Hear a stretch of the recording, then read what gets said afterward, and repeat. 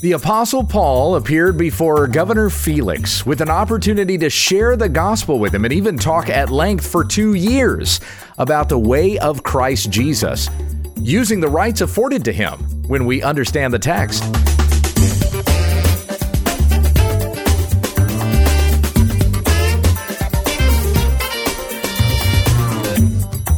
You're listening to When We Understand the Text, committed to the sound teaching of the Word of God. For questions and comments, email whenweunderstandthetext@gmail.com. And don't forget our website, www.utt.com.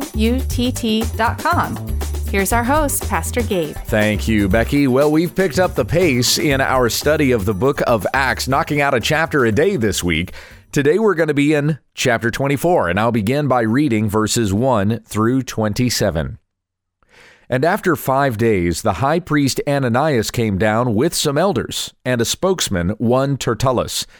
They laid before the governor their case against Paul.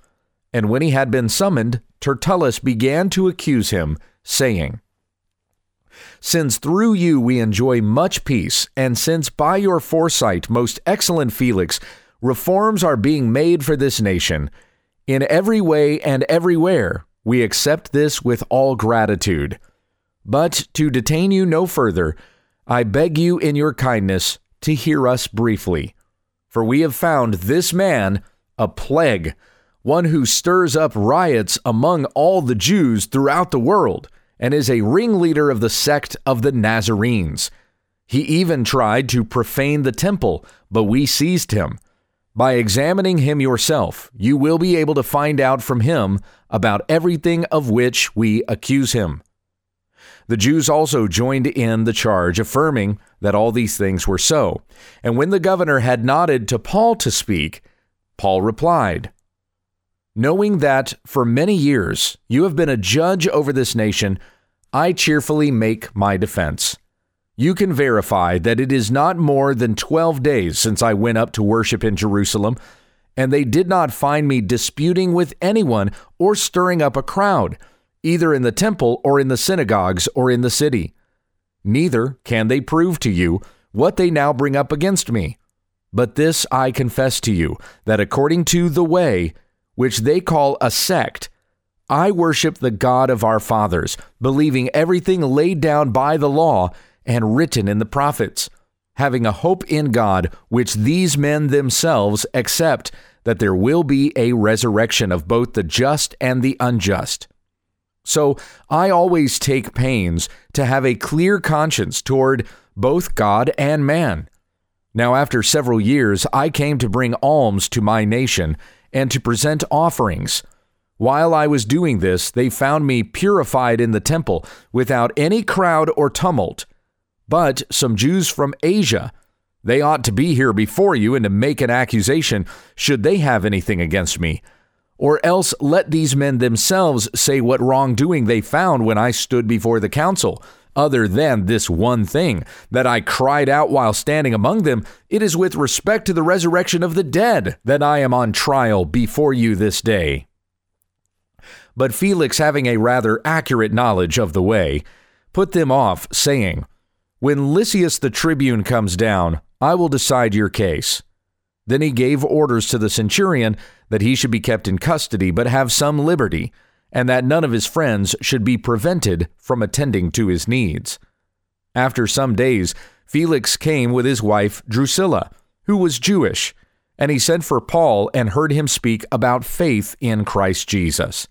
And as he reasoned about righteousness and self-control and the coming judgment, Felix was alarmed and said, "Go away for the present. When I get an opportunity, I will summon you." At the same time, he hoped that money would be given him by Paul, so he sent for him often and conversed with him. When 2 years had elapsed, Felix was succeeded by Porcius Festus, and desiring to do the Jews a favor, Felix left Paul in prison. And so there we go. That's chapter 24. This is Paul standing before Governor Felix at Caesarea. And we get also kind of an idea of the timeline that we've been dealing with over the last few chapters 22, 23, and 24. For Paul mentions here that it's only been 12 days since I went up to worship in Jerusalem. So that's how quickly all of these things have transpired. We started the book of Acts that way. We had a lot of events happening in succession in a short amount of time in the first few chapters, and then we spread out quite a bit. So we've covered about 3 decades now up to this point, and now everything that we've read this week has happened over a period of just about a dozen days. That's kind of the way that the Gospels are presented to us as well. You have the life and time of Jesus Christ that covers about a 3-year period of time, but then once you get to the Passion of the Christ, everything that happened during that week leading up to Christ's death on the cross and resurrection from the grave, then a lot more time is devoted to talking about those things that happen on those respective days during that week. And then, of course, the crucifixion of Christ himself. So here we get to zeroing in on a succession of events that ultimately is going to lead Paul to Rome so that he can preach the gospel there.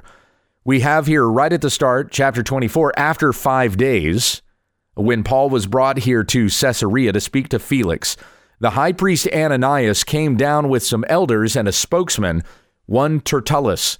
Now remember, they were waiting until some of the Jews could come down to Caesarea to present their case against Paul. That's what Felix had said, and Paul was guarded in Herod's praetorium. So here, the high priest has gotten a spokesperson for them. It's almost like he's representing the high priest and those Sadducees and Pharisees like a lawyer. Tertullus is very proficient. He is very articulate. They've got a guy who can stand up and speak and has a wonderful charismatic presence, perhaps, that people would want to listen to. They laid before the governor their case against Paul, and when he had been summoned, Tertullus began to accuse him, saying, "Since through you we enjoy much peace, and since by your foresight, most excellent Felix, reforms are being made for this nation in every way and everywhere, we accept this with all gratitude."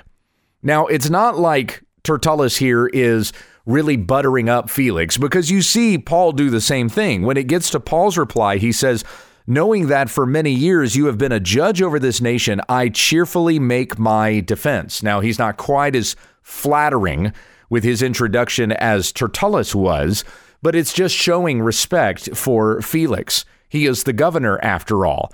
And though he is a Roman governor, though he is a pagan, he is not a God-fearing man. He is still someone who is worthy of respect. It's interesting that I'm doing this today, the day after the State of the Union address was delivered just last night by President Donald Trump. And what is being talked about in the news the most now on Tuesday night and here again on Wednesday morning was the action that the Speaker of the House, Nancy Pelosi, made after Donald Trump finished his speech. She took the copy of the speech that she had and she tore it up. It has been regarded by many as being a very classless move for her to do something like this. But the Apostle Paul, how did he say that we needed to behave around those ruling and governing officials? 1 Timothy 2:1. "First of all, then, I urge that supplications, prayers, intercessions, and thanksgivings be made for all people, for kings and all who are in high positions, that we may lead a peaceful and quiet life, godly and dignified in every way. This is good, and it is pleasing in the sight of God our Savior, who desires all people to be saved and to come to the knowledge of the truth." So we have there the request, or rather the requirement. It is a command that we pray for kings and all who are in high positions. That would be not only Donald Trump. That would also include Nancy Pelosi. Nancy is a wicked woman. She is the Speaker of the House. She is second in line for President of the United States if something were to happen to the Vice President. Vice President is first in line. Speaker of the House is second in line. So she is a governing official in our nation, in the United States of America, speaking to my American friends here. But even she deserves respect and our prayers. She is a wicked ruler who has loved abortion and has even defended it claiming that it is some sort of a sacred act. That really is how she's described the murder of unborn children. She has called it sacred. If this woman were to die in her sins, she will stand in judgment before God, and he will cast her into the lake of fire at the final judgment. So even she is someone we must pray for, that she would turn from her sin and know Christ and so live. Donald Trump likewise praying for his salvation. But nevertheless, the charge has been given to us, to all of us who are Christians, that we show respect to those who are governing officials. 1 Peter chapter 2, he says the same thing. Live as people who are free, not using your freedom as a cover up for evil, but living as servants of God. This is verse 17. Honor everyone. Love the brotherhood. Fear God. Honor the emperor. Who was it who was the emperor at the time that Paul and Peter commanded the followers of Christ to respect the governing officials? It was Nero, one of the most outrageous tyrants, especially against Christians, that there ever was ruling over Rome or anywhere in the history of the world for that matter. And yet even this man, Peter and Paul, is saying we need to show respect to.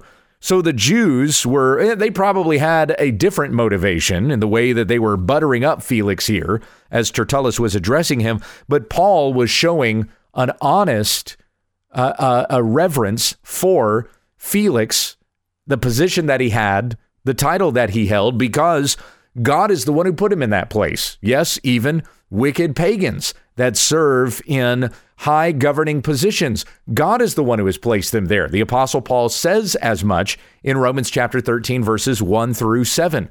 God is the one who has created the governing authorities. He has created those positions of power and has done so that there might be order in the earth.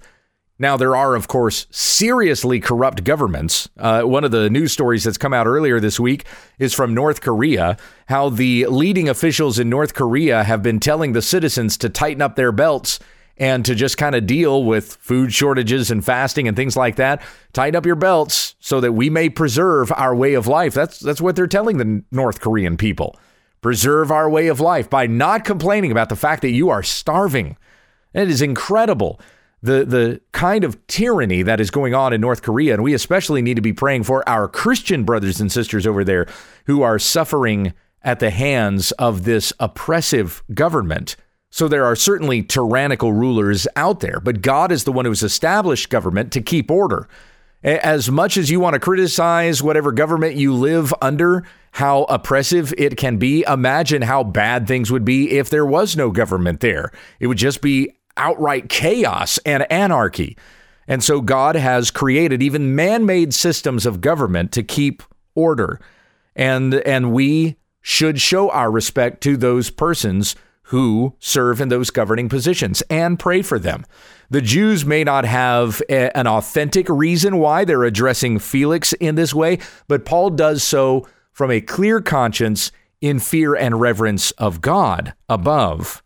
So Tertullus goes on here. This is verse 4. But to detain you no further, I beg you in your kindness to hear us briefly, for we have found this man a plague, one who stirs up riots among all the Jews throughout the world and is a ringleader of the sect of the Nazarenes. Now, Paul is going to refer to the fact that they have called him a member of a sect. There is no sect of the Nazarenes. It doesn't even exist. But this was the way that the Jews were referring to those Christians because, as I mentioned to you, I think it was yesterday or the day before, Christian was a seldom used word. It was used mostly by pagans to describe those who were Christ followers. And the word literally means little Christs. And the Jews didn't even want to acknowledge Christ at all. So they didn't call them Christians. Here in this case, they're calling them Nazarenes. Why are they calling them that? Because, of course, Jesus was from Nazareth. So since they're following a man who came from Nazareth, then the Pharisees, the Sadducees, they refer to these Christians as Nazarenes. By the way, in Muslim countries where Christians are persecuted, they're often referred to as Nazarenes there as well. And they will put a mark on the house, and the mark is Nun, N-U-N. And that mark is short for Nazarene. It's to say there's Nazarenes that live here in this house. That's why they'll mark the house that way. So going on here, verse 6, Tertullus says, he even tried to profane the temple, but we seized him. By examining him yourself, you will be able to find out from him about everything of which we accuse him. Now, Paul's going to zero in on just particular points here. He's not going to address all of the words necessarily that Tertullus has said. But one of those things that Paul is going to defend himself against is this idea that he was in the temple to stir up a riot. The Jews joined in the charge, affirming that all these things were so, and then the governor nodded to Paul to make his case.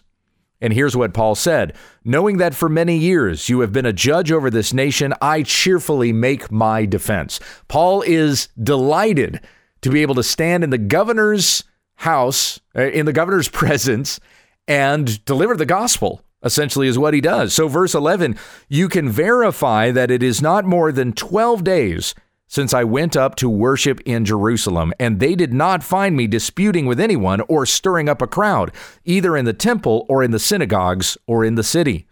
Neither can they prove to you what they now bring up against me.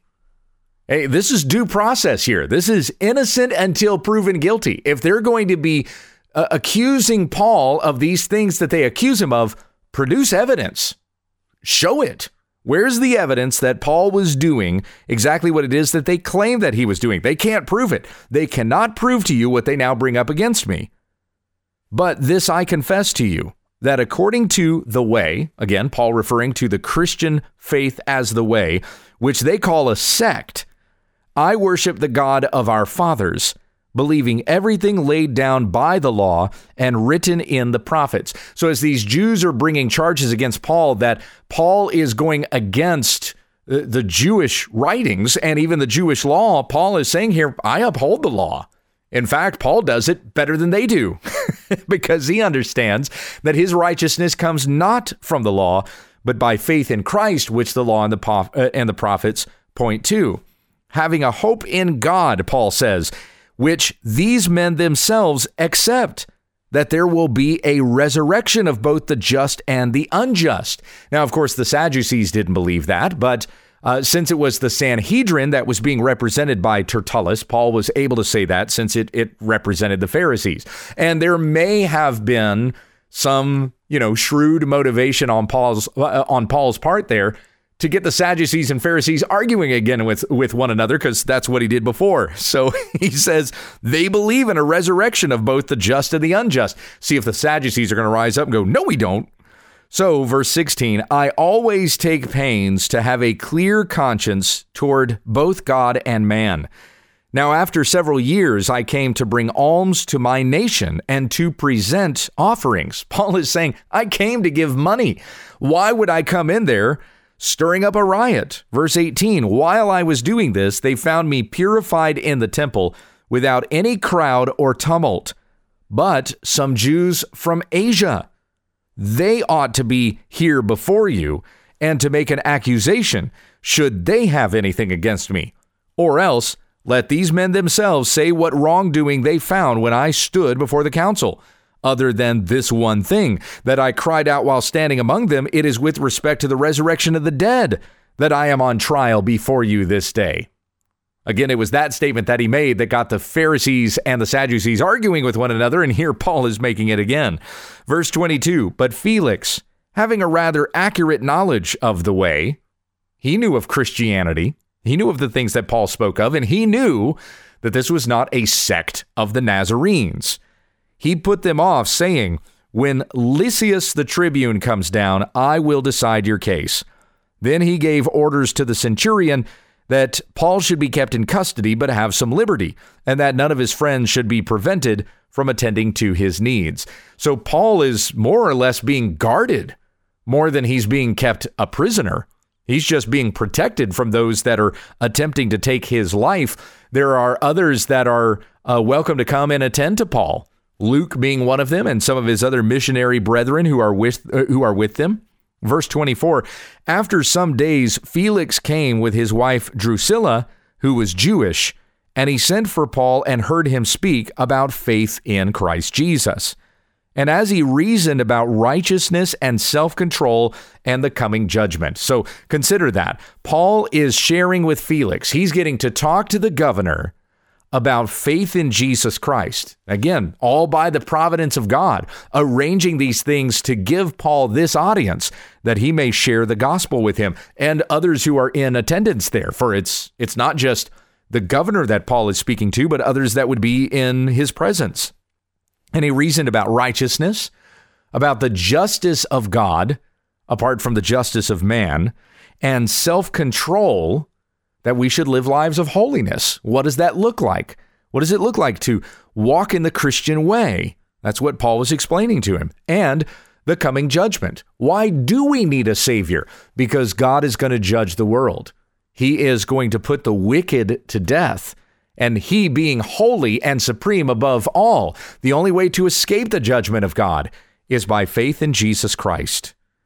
There are many out there who will try to say that they preach like Paul. Andy Stanley is one of those. He claims that he preaches like Paul preached at the Areopagus in Acts chapter 17. But even at the Areopagus, even in the presence of the Greeks, Paul talked about the judgment of God that was coming, which was why the people needed to repent and put their faith in Christ. A lot of these guys who say that they preach like Paul never talk about judgment, the judgment of God against us for our sins, which is exactly why we need a Savior. This is part of understanding the gospel, that all have sinned and fallen short of God's glory, and that means we are under God's judgment. But what makes the gospel such good news is to hear that we have a Savior who will rescue us from judgment, the Lord Jesus Christ. If we believe on him by faith, we will be saved from the judgment of God coming against us for our sins.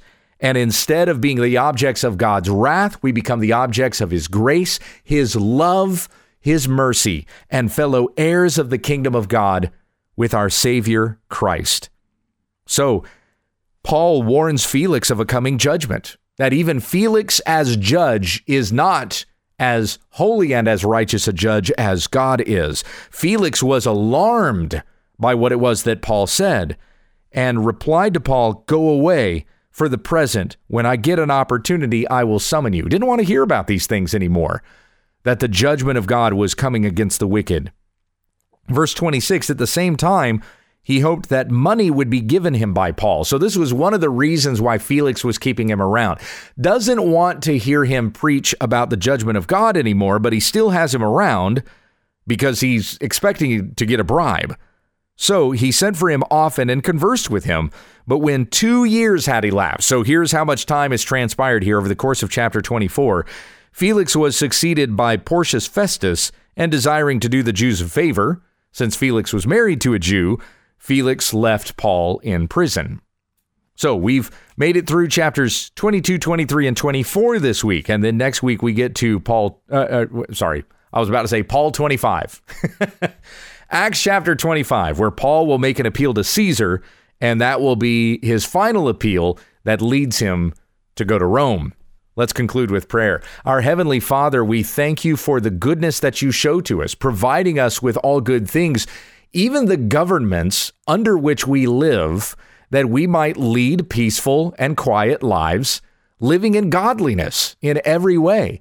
Thank you for the rights that we are afforded, that we may worship our God without fear of oppression by our government. And in those places where there are Christians that do have to be concerned about their government coming against them for their faith, I pray that you would give them courage to stand fast and know that they have brothers and sisters in the Lord around the world who are praying for them, that they may hold fast to righteousness to the day of Christ.